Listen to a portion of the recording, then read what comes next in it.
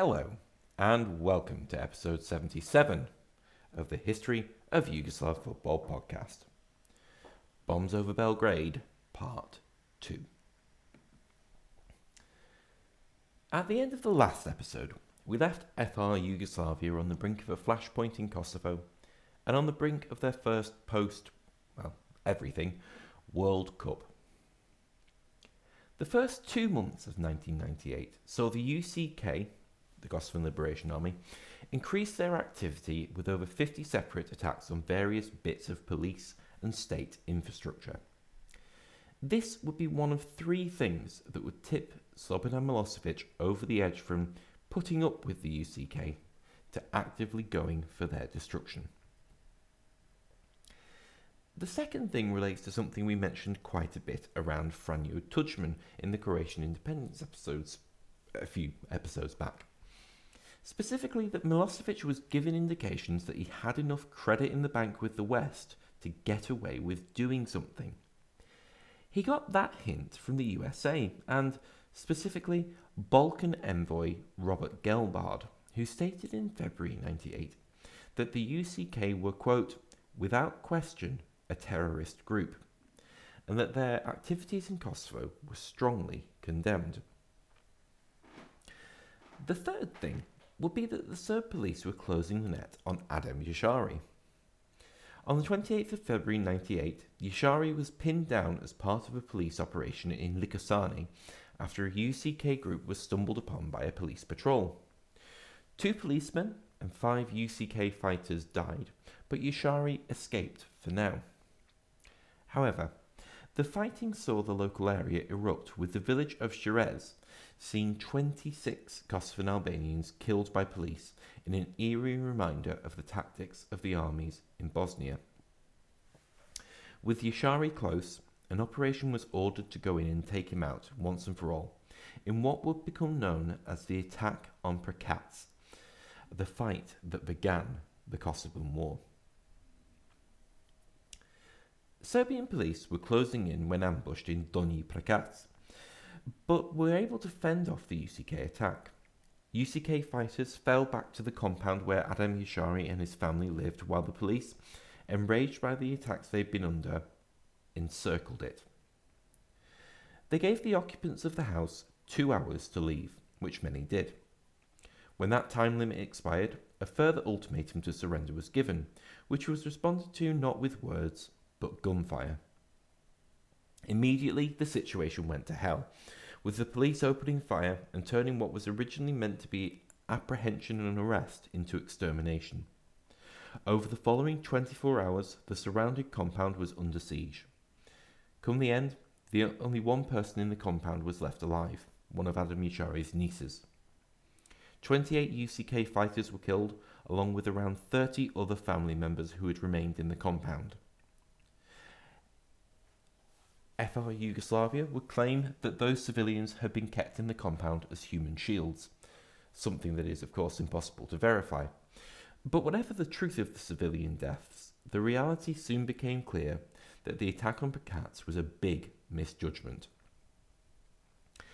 Jashari was a martyr to many, and the UCK's recruitment went even further upwards, with all diplomatic efforts, such as those through Ibrahim Rugova, sidelined completely.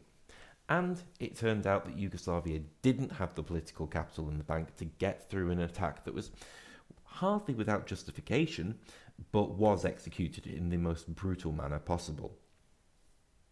International condemnation was swift, but limited to words at this point, as the situation on the ground became more confused and tragic with each day. The initial aims of the war itself were pretty simple to understand, quite aside from the overarching aims of who owns Kosovo. Initially, the UCK wanted to set up a corridor of territory that they would control straight from Granica to the Albanian border to facilitate the easy movement of arms, and also to provide an easily defendable base for fighters out of the mountainous terrain of the border between Kosovo and Albania. As for Milosevic and FR Yugoslavia, the aim was simply to eradicate the UCK while also not provoking external intervention. That latter balance was something that was near impossible to do. The hit-and-run tactics of the UCK didn't change much with the evolution of the conflict from insurgency to war. When in May, the Yugoslav army joined the police to help clear a stronghold in Deccan, NATO's response was to carry out military drills in the region to warn Milosevic off an escalation of the conflict. To be fair, Milosevic listened, trying to use Boris Yeltsin to help broker a ceasefire. Meanwhile, while Yugoslavia took all the scorn, the UCK got all the encouragement when US envoy Richard Holbrooke, one of America's most senior diplomats, went to Kosovo to take photo opportunities with the UCK, which, unsurprisingly, the UCK took as clear US support for an organisation that only a few months earlier had been strongly condemned as a terrorist organisation by the US. Furthermore, when international monitors would go into Kosovo on the back of Milosevic meeting Yeltsin, their call for a ceasefire would be condemned by the US, who felt that the ceasefire should be one-sided and allow the UCK to carry on their activities, such as hitting the power supply by taking the Belacevac mine, abducting Serb miners, whose fate has never been revealed, and putting a situation in play where Serb forces had to move in to recapture it. They would go one step bolder in trying to take the major town of Rahovac, which they held for a short time before a Yugoslav counterattack forced them back out. It's fair to note at this point that the war was very much tit for tat. The UCK would attack, the Yugoslav forces would counter. The UCK would abduct and massacre civilians, such as 22 at Kletcha and 36 at Lake Radonjic. Yugoslavs would do the same, and it would change the war at Gornje Obrinje. Fighting had been going on the land of the Delii family between police and the UCK that ended up with around 15 policemen killed. In retribution, the police rounded up the family into the woods and murdered them. 21 people were killed, with 5 children among them, and the oldest member of the family, a disabled 94-year-old man, burning to death in the family home when he couldn't move out to be executed with the rest of his family. The outcome of this outrage would quickly be the formation of the KVM through NATO, the first involvement of NATO and, in this instance, a watching force to make sure that a ceasefire and that Yugoslav withdrawal was kept to. As long-time listeners will know, the point of any ceasefire ever put in place in Yugoslavia is simply that it's there to be broken, and neither the UCK nor FR Yugoslavia kept to it all that much, with the ceasefire fully breaking down in December 98 and major fights taking place on the Albanian border, where a Yugoslav force ambushed UCK forces smuggling arms across the border, killing 36. That would be immediately followed by a supposed UCK revenge attack on Serb civilians in the Panda Cafe in Peć, which killed 6 people between 14 and 25, injuring 15 others. Now, accusations will go around about this one, but in 2022, it seems likely that this particular attack was actually a false flag by Serb intelligence agents, and the Serbian government have withdrawn claims that it was perpetrated by the UCK. Whatever the exact truth of the matter, it was immediately followed by a door-to-door crackdown in Peć, which turned up a significant amount of UCK arms which were hidden in the town. Another breaking point would be reached in January at Rachak. The UCK were active around the village and had some sort of presence in Rachak itself. At the start of January 1999, the UCK attacked local police posts, killing 4. So Yugoslav forces moved in to encircle the area. From there, it's unclear exactly what happened, and yes, I appreciate you will probably have noticed with almost this entire war and the major incidents within it, the words "it's unclear exactly how things went down" are pretty much a permanent accompaniment. A Yugoslav-Belarusian investigation would come out and say that everyone killed was fighting for the UCK. An EU investigation would show that those killed in Rachak were unlikely to have been unlikely to have been UCK fighters. The reality is probably somewhere in between. The UCK were undoubtedly in Rashak, and forces did try to break out upon shelling of the village starting, so there was definitely some fighting. But it also seems highly likely that several of the people killed were just innocent civilians, and that many of the dead were not killed in fighting. They were summarily executed. Whatever the truth of the matter, because one, we will never know, and two, these things tended to happen because a major tactic of the UCK was to stage these hit and run attacks and make sure they did their running through population centres, such as these small villages, so as to try and prevent any retaliation because of the risk of collateral damage. But 45 people were killed in Rashak. This was the final straw for NATO. 2 weeks later, they issued a statement authorising airstrikes on Yugoslav territory to compel a political settlement upon FR Yugoslavia and the UCK. Peace talks began at Rambouillet at the same time, with the base position that Kosovo would be more or less returned to their pre-anti-bureaucratic revolution position of autonomy with a bit more on top. Between FR Yugoslavia and NATO, they got some of the way there. But much of the ways of keeping the peace, namely a proposed NATO peacekeeping force, were too much for Milosevic to accept, who wanted unarmed UN observers and also, when push came to shove, didn't think NATO were going to bomb him.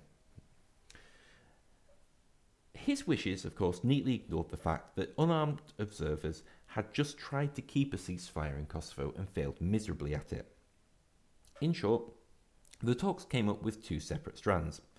Political autonomy for Kosovo, that the Serbs were absolutely fine with, but some other parties to it needed some cajoling to agree to, such as the Albanians, and peacekeeping forces along with troop limits for FR Yugoslavia and Kosovo, which Serbs were absolutely not fine with. So NATO made good on their threat to compel peace upon FR Yugoslavia by airstrikes.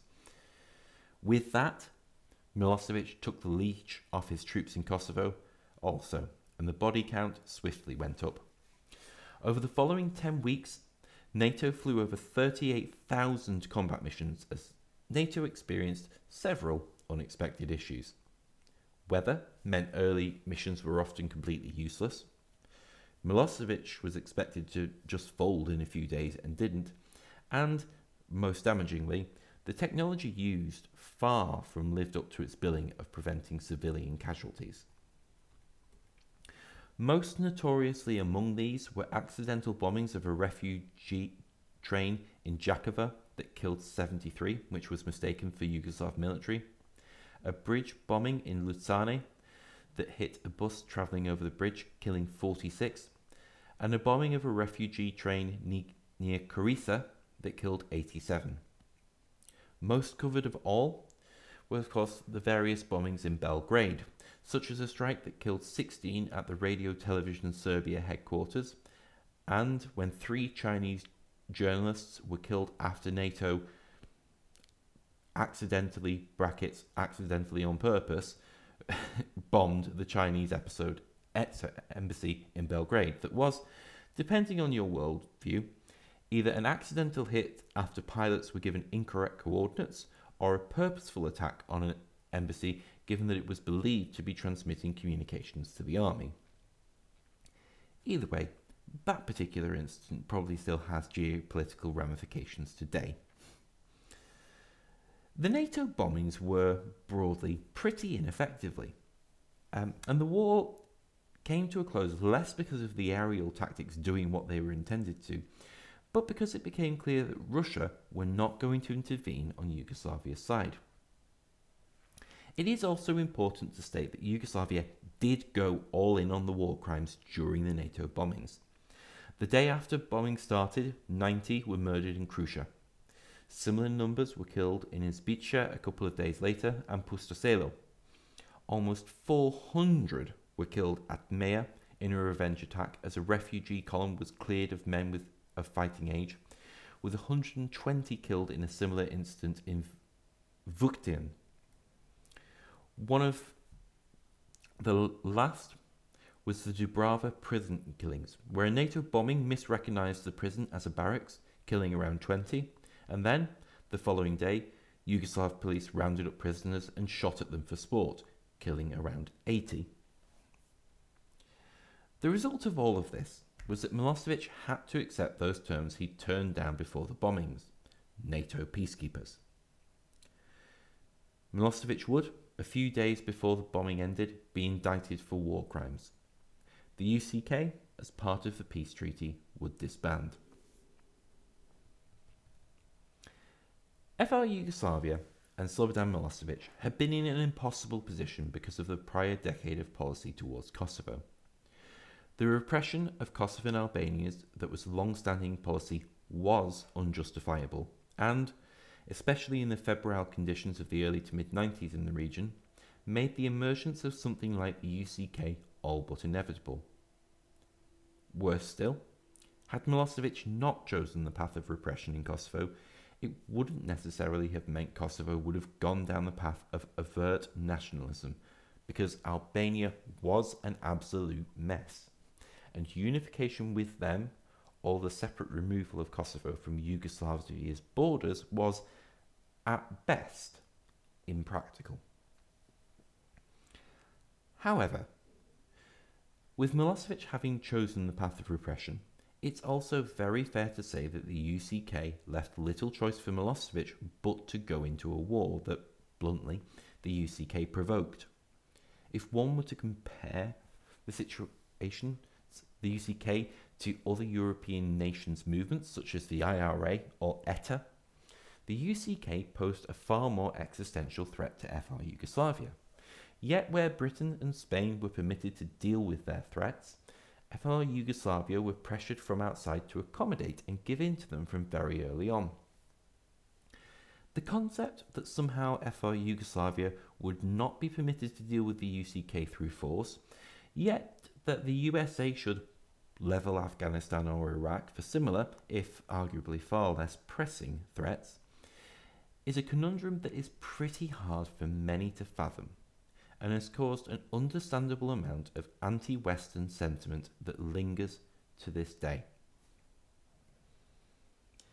The expectation of NATO related to how Yugoslavia prosecute the conflict was, quite simply, that they didn't, and just let the UCK have what they wanted. That is the legacy of a decade of Milosevic being genuinely awful to Kosovo, the conduct of wars in the Krajina and Bosnia, and also because Albania was of key interest to US policymakers as their base in Southeast Europe through which to monitor FR Yugoslavia. The conduct and misconduct of the UCK and FR Yugoslavia prior to NATO intervention was broadly equal, and it was only after NATO played the trump card of bombings that the misconduct of Yugoslav forces ramped up, suggesting that the extent of the killing in Kosovo might have been lower with different actions from NATO. Quite simply, the entire situation was a mess, and it remains an understandably controversial topic with both Serb and Kosovan Albanian communities, and I am sure that the opinions of things provided in this episode and the last episode will undoubtedly be controversial to some. That's just the nature of it, and that's just kind of the risk you take when you're covering this particular topic. But that is where that particular story ends for this episode. But not the end of the story as a whole, and we'll pick back up next episode with a bit of a what happened next for Milosevic and for those suddenly idle fighters of the UCK. But for the remainder of this episode, we'll visit Yugoslavia's national side during France 98. Come France 98, Yugoslavia travelled with a slightly less balanced squad than, as our most recently reviewed example, Croatia. Pixie, as captain, was 33, with Savicevic at 31, Also, as the two creative drivers of their team just past their peak as opposed to being at it. Further complicating things was that Yugoslavia had slightly less depth at the back compared to Croatia. But they also had a very decent group, drawn against the fading Germans, the mainly domestic-based Iran, and the mainly domestic-based USA. That said, the USA had their own Serb, and I'm fairly sure I wouldn't be permitted to do this particular topic without mentioning the former Zvezda youth player Predrag Preki Radosavljevic, who had moved over to play indoor football much like the legends of the late 70s and 80s, such as Steve Zungul and Stan Stamenkovic, another former Zvezda player. Preki had US citizenship granted in '96, debuting for the national side aged 33 against Guatemala later that year. Most famously, he scored a winner for the US over a fairly strong Brazil side at the Gold Cup in early 1998. Preki stands alone as one of the most legendary figures in the early period of MLS history, twice being named League MVP and Golden Boot, including in 2003 when he was 40. Opening the group stage with a game against Iran, where Yugoslavia were, if not dominant, at least comfortable, with Iran threatening mainly on the counter and from distance before a 73rd minute free kick from Sinisa Mihajlovic decided things, with the keeper taking a step to his left and then finding himself well beaten to his right as Mihajlovic drilled it low around the wall. Germany in their second game would pose a sterner test, but one Yugoslavia would rise to, taking the lead as Kupka was bewitched by a Mijatovic cross. Dejan Stankovic went to get a flick on it, missed. The ball clipped Kupka's knee, clipped the post, then clipped the retreating Jens Jeremies to put it over the line. Albeit, which I should add, FIFA recognised this goal as Mijatovic's, in spite of the fact that anyone looking at the footage would know it's clearly an own goal.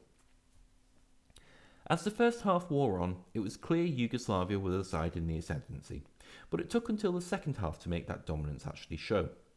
A Darko Kovacevic cross squirmed under Kopka, who didn't cover himself in glory again, to the waiting feet of Pixie, who had a simple tap-in from about 1 yard. But then the Germans did what the Germans do. A Tarnat free kick would be hammered, and Sinisa Mihajlovic would get his knee in the way, deflecting it straight past Ivica Kral and bringing the Germans back into the game on 72 minutes. 6 minutes later, they'd be level, with Bierhoff heading home from a corner after a period of sustained German pressure. It left Yugoslavia with a must-win game against the already eliminated USA, who had been defeated in what had been a politically sensitive game, it's fair to say, against Iran.